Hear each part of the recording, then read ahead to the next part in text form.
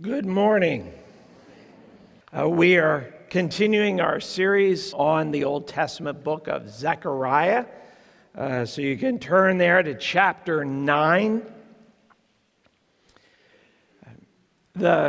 This prophetic book is divided into two main sections. There is the first 6 chapters where there are a series of visions that God gave to the prophet to assure the people of his sovereignty and care.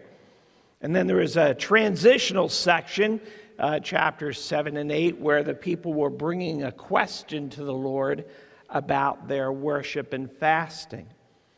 And now, for the rest of this book, it consists of 2 oracles.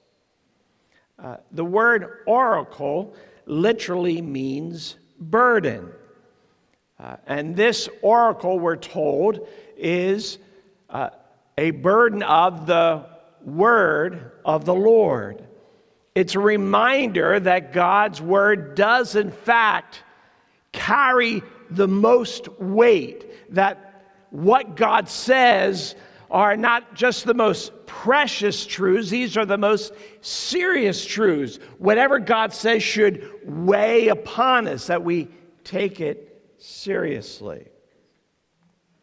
Now, in our experience, whose word carries the most weight tends to be situational. If you're at work, the owner or the boss has the most weight by what they say. If you need surgery, your doctor carries more weight than your boss. And this morning, as I was deciding what shirt to wear for church,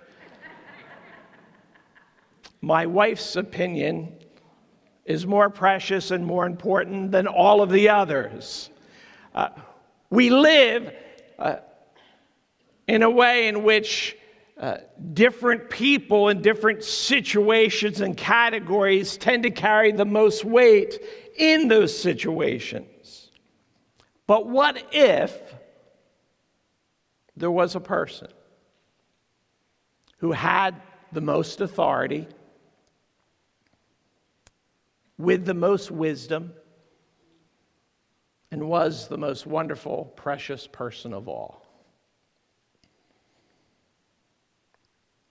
And the truth is, we have that person. That person exists. God, who is our creator, and of everything that exists, he alone being unmade.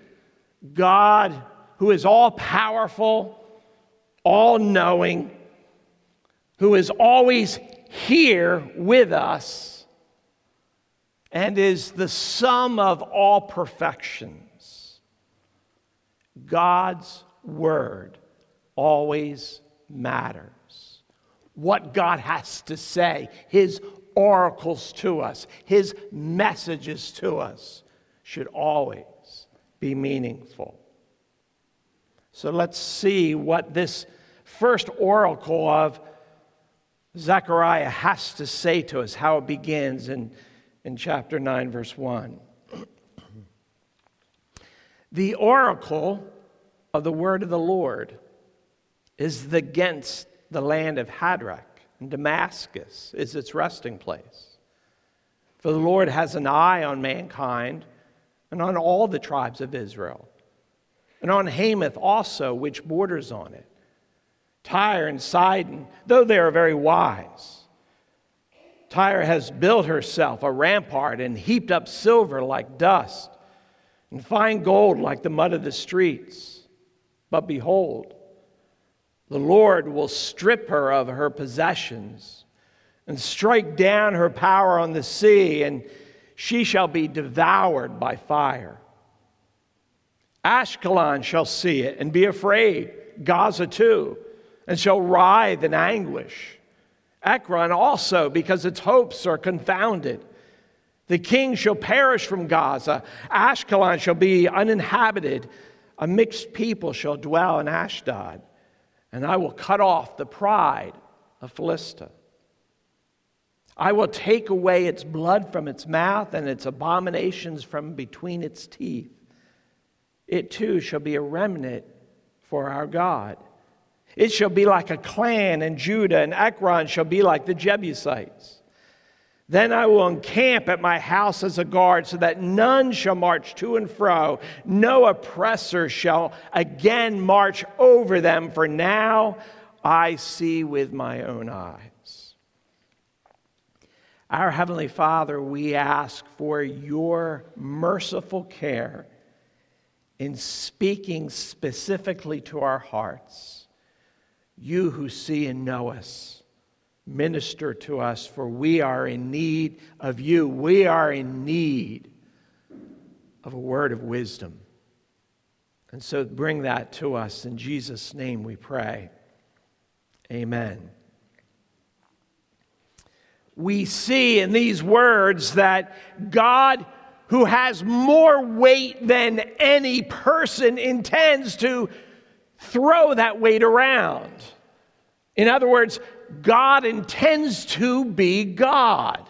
He is going to exercise the reality that he has authority over all that is created. He is going to exercise his power. He is going to exercise his perfect wisdom. God never backs off from being who he is. Creator, Lord, God. However, God never uses his weight, his authority in an arbitrary way. We're told in verses 1 and 8 that God sees what is taking place. Verse 1, the Lord has an eye on mankind. Verse 8, he ends this section saying, I see with my own eyes. God sees everything.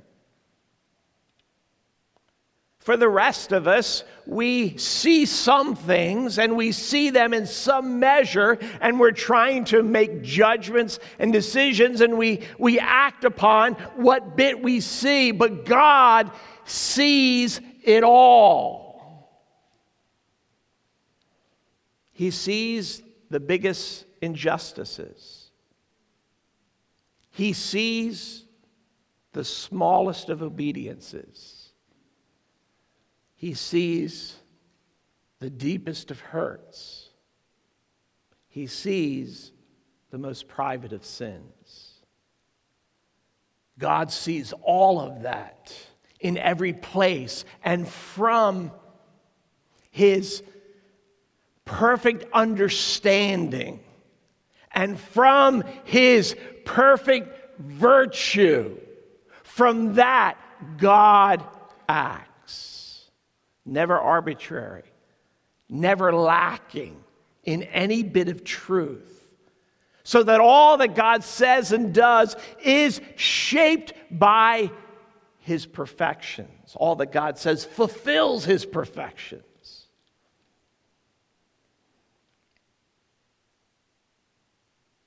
The world has so many complex problems. They don't seem to be getting better, do they? And it's not because people don't try or people don't care. Now there are some who, in any big situation, are just seeking their own ends and their own fame and power. But for the most part, there are people who are burdened by the struggles of the world, and they're trying to figure it out.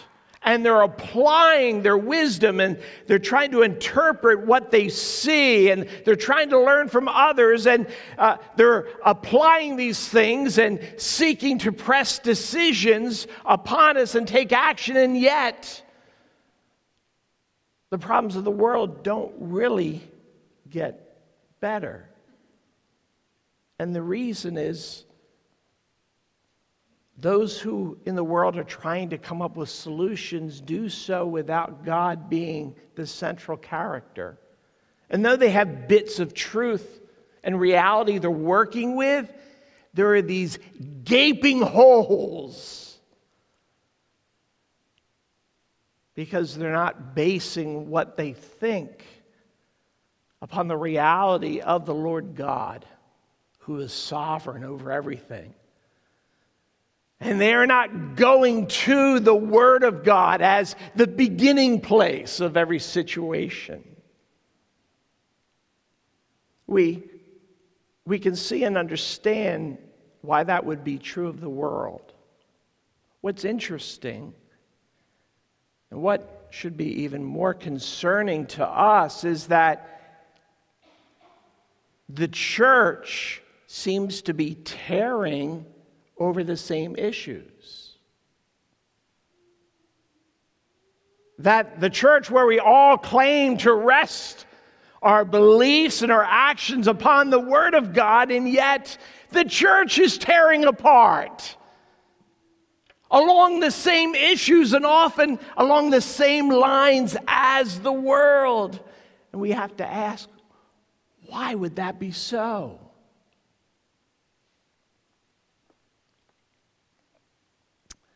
It's because at times, even as believers, we take up what the world has said and start to carry it and act as though what the world has said is the baseline, is truth. Or we may take our side, what we think the Bible says concerning a position, but then we use the world's methodologies. And so we may have a more biblical perspective and understanding, but we're yelling at each other like the world does, and we're putting people down on Facebook and social media like the world does. We're mad at people who don't agree with us like the world is. We must be careful with the truth we're basing our thinking on. Is it truly and fully what the Word of God says? And is our methodology filled with the grace of God that we've received? Is our methodology as pure as we think our opinions are?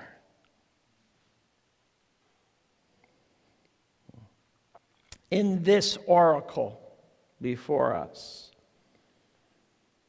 God is putting forth His weight in two areas. God is speaking strongly about two categories that we all face, that are important to all of us, that cross all lines of race and generation and time and geography.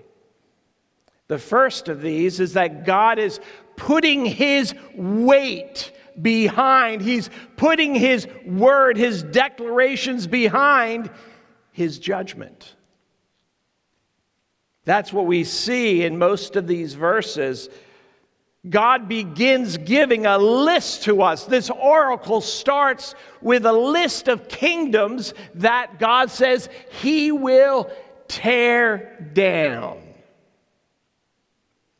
Now, these names are traditional enemies of the people of Israel, those who over the centuries had created problem and abused the people of God. Now, there are other kingdoms as well that had rejected the truth of God and had misused the people of God. But this is a very particular list. It falls into three categories. Verses 1 and 2 were Syrian cities, Hadrach, Damascus, and Hamath. The other group in verses 3 and 4 were the Phoenician cities of Tyre and Sidon. And then verses 5 and 6, we have the great cities of the Philistines in Ashkelon, Gaza, Ekron, and Ashdod. But God picks these kingdoms and cities and then gives them to us in a very particular order that later on in history would stand out. Because in less than 200 years, each of these cities and kingdoms would be destroyed in the exact order in which the Lord gives them in these verses. This would be done by Alexander the Great in his war against the Persians, and his path of destruction was to begin up in the north with Haderach and continue down on his way to Egypt. He would destroy all of these cities in this order, and yet in the middle of all of it, he would leave Jerusalem untouched. Now, God here is not just foretelling events. Now, God peering into the future. What do I see? God is telling us what he will do. Verse 4, behold, the Lord will strip her of her possessions and strike her down. As Proverbs 21 tells us, that kings, they are held in the Lord's hands and he moves them as he will.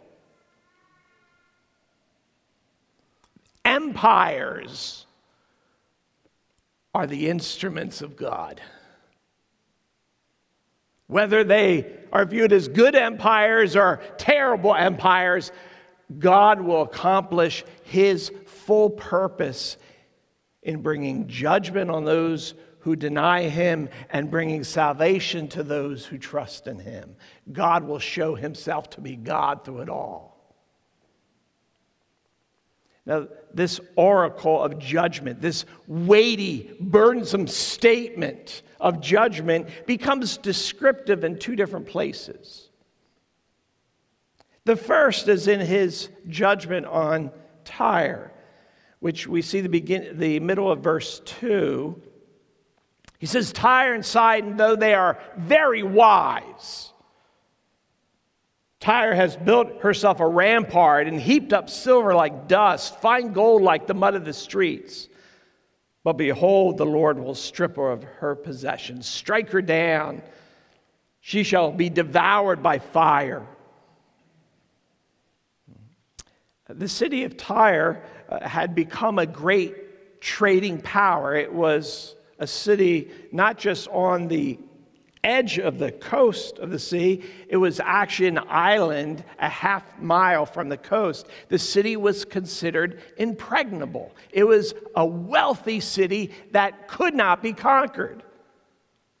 The world knew that. The citizens of Tyre knew that. They believed that because they saw around them the walls of the city were 150 feet high that went up to the shoreline. The Assyrians laid siege to the city for 7 years before they gave up. Nebuchadnezzar, the great conqueror, he laid a siege for 13 years before he packed up and left. And when God appointed a man to fulfill the job in 7 months, the city was torn down, cast into the sea, burned, and has never been rebuilt again.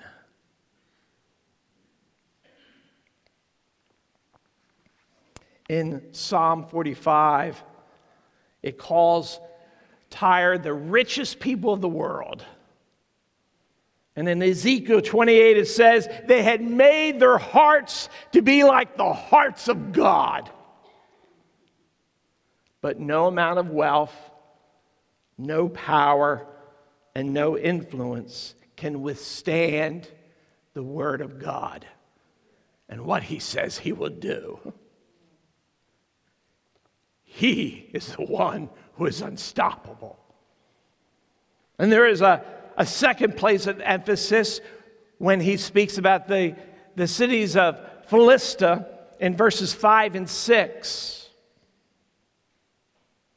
And think of how the Lord is describing the mindset and what takes place among these peoples. Ashkelon shall see it and be afraid. Gaza too, and shall writhe in anguish. Ekron also, because its hopes are confounded. The king shall perish from Gaza. Ashkelon shall be uninhabited. A mixed people shall dwell in Ashdod, and I will cut off the pride of Philistia. Again, God shows that all of our plans and our confidences and our hopes, they cannot withstand the weight of God's sovereignty. They cannot hold back the power of what He has said He will do. And why is that important for us? This is what God says He will do. In Romans chapter 1, verse 18, the wrath of God is revealed from heaven against all ungodliness and unrighteousness of men, who by their unrighteousness suppress the truth. God has said He will judge all sin in every place, in every heart, in every home, no matter how obscure, no matter how high, no matter how low, no matter how private, no matter how great. God will judge it all, not because He's a tyrant, not because He is arbitrary, but because He is true and He is just, and He cannot let sin stand. God must be God. He must be perfect, perfectly just, perfectly righteous, and He will stand against all sin.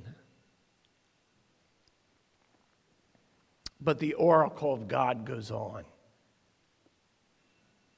In verse 7, we see God is also putting His weight into great mercy. In the midst of His just judgment, God says, in the middle of it all, He will also be acting to save. That's what verse 7 is telling us.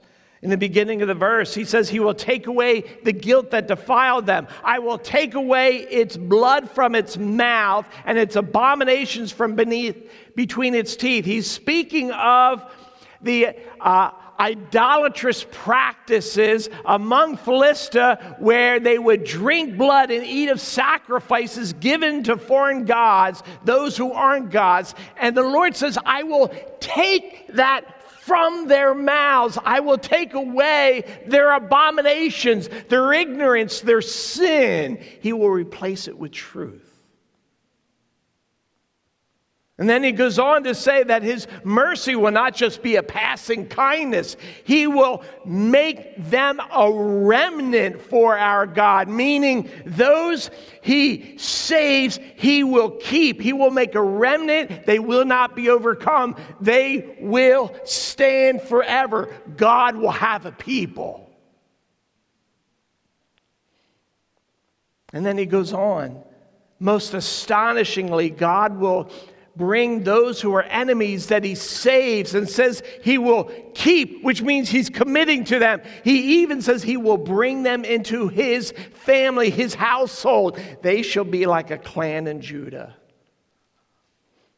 And Ekron shall be like the Jebusites. The Jebusites were the people who originally founded the city of Jerusalem, which King David conquered and made his capital. And the Jebusites were those who lived there first, and they were just absorbed into the people of Israel. And so that's what he's saying. Just as the Jebusites were absorbed into my people, so these other nations that began opposed to the word of God, worshiping in ignorance, living by abominable practices, I will take their guilt away. I will make them my people, and they will be gathered in, and forever they will be mine.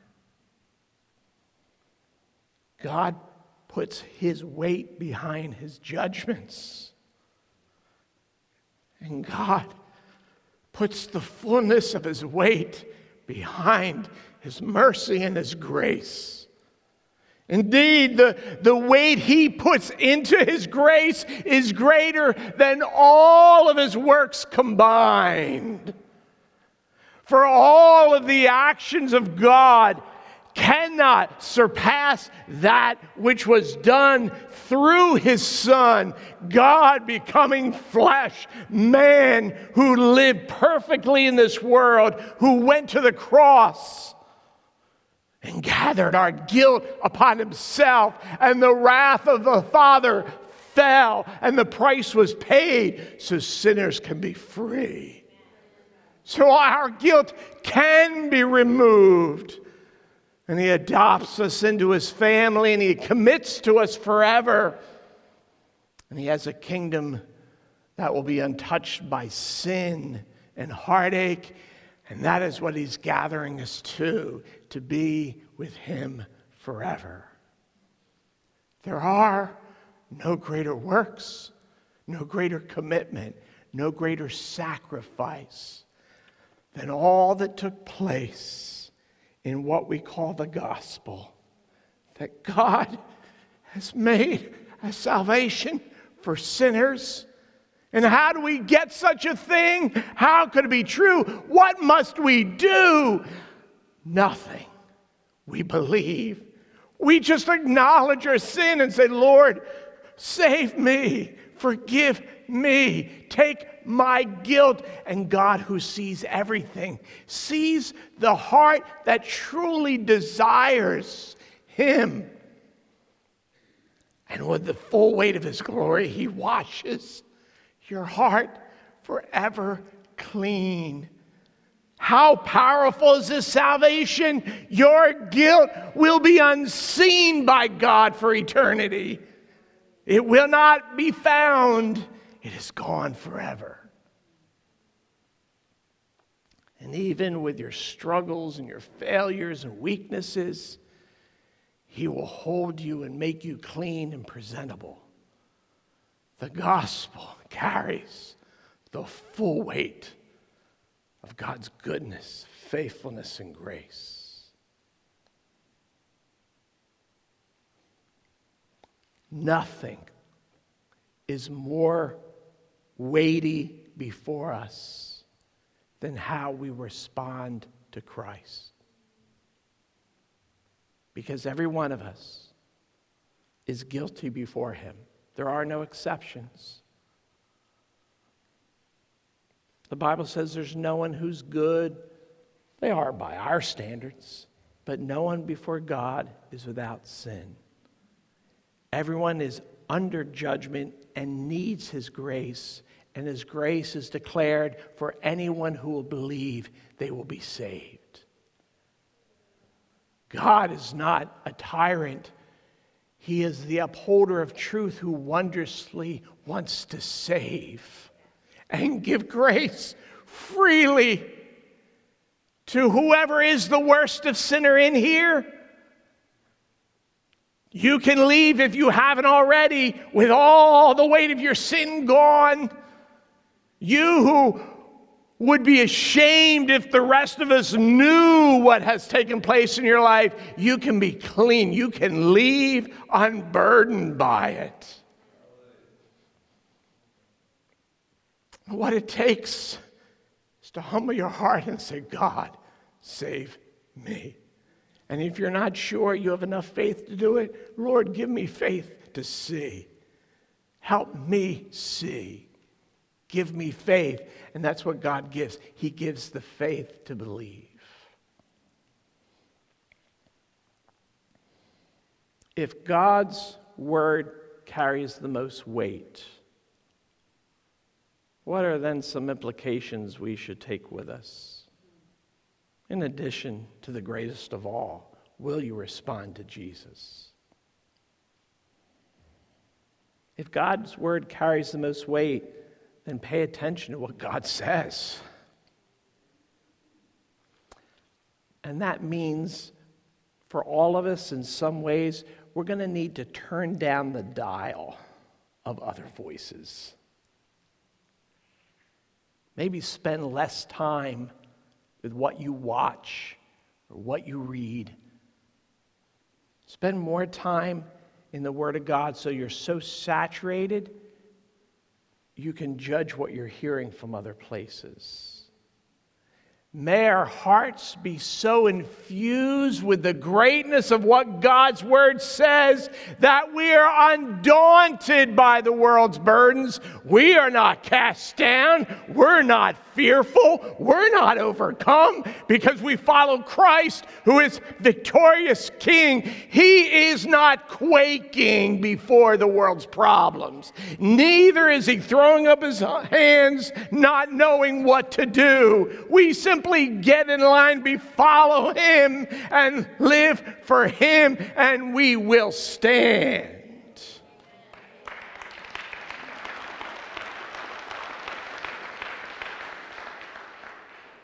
His word stands forever, yours doesn't. And neither does anyone else you're listening to. Not only does God's word stand forever, it's worth that it stands forever because his word is wondrous and true. If God's word carries the most weight, then make what he is doing, his work, more important than your own. So rather than complain about the world, how wonderful would it be if our lives were the aroma of Christ to the world? Tell you the truth, you're just in line when it comes to complaining. There's nothing new or original in complaining. There's a lot of people fulfilling that role. You don't need to jump into it. The world is shorter than it should be, of those who walk through their ordinary day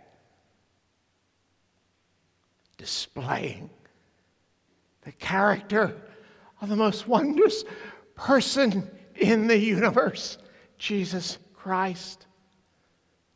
Oh, what an impact that wherever you go, the love of Jesus is there. The heart of Jesus is there. The fruit of the Holy Spirit is there. The emphasis of the gospel is there. Now that's a life worth living. And you don't have to make it effective. That's what the Holy Spirit does. And finally, if God's word carries the most weight, then trust how God carries out his word.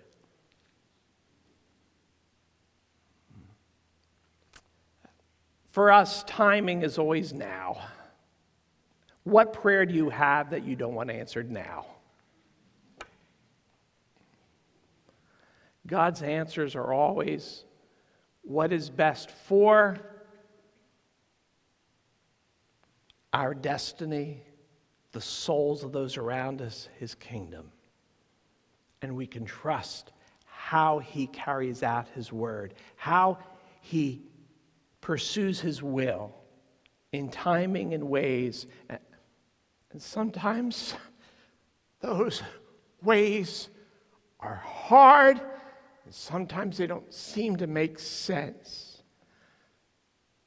But we can trust him enough to know there will be a day when we will be able to declare the goodness of what he has done in all things. He will show that to be true to your soul. Empires flow through his hands so that we can remain in his hands. And so, people of God, your Lord, he is weighty and he is wondrous. Let's pray. Our Heavenly Father, we call out to you to speak to our souls. Convict us of sin if that is our need. Convict us of the full power and glory of the gospel if that's our need. To convict us of our words or attitudes if that is our need. To convict us of the worthiness of serving you if that is our need. Lord, you see. Press in. May your truths be weighty upon us. Weighty, yet our souls lifted by the wondrous glory that is Jesus Christ. Meet us. In his name we pray. Amen.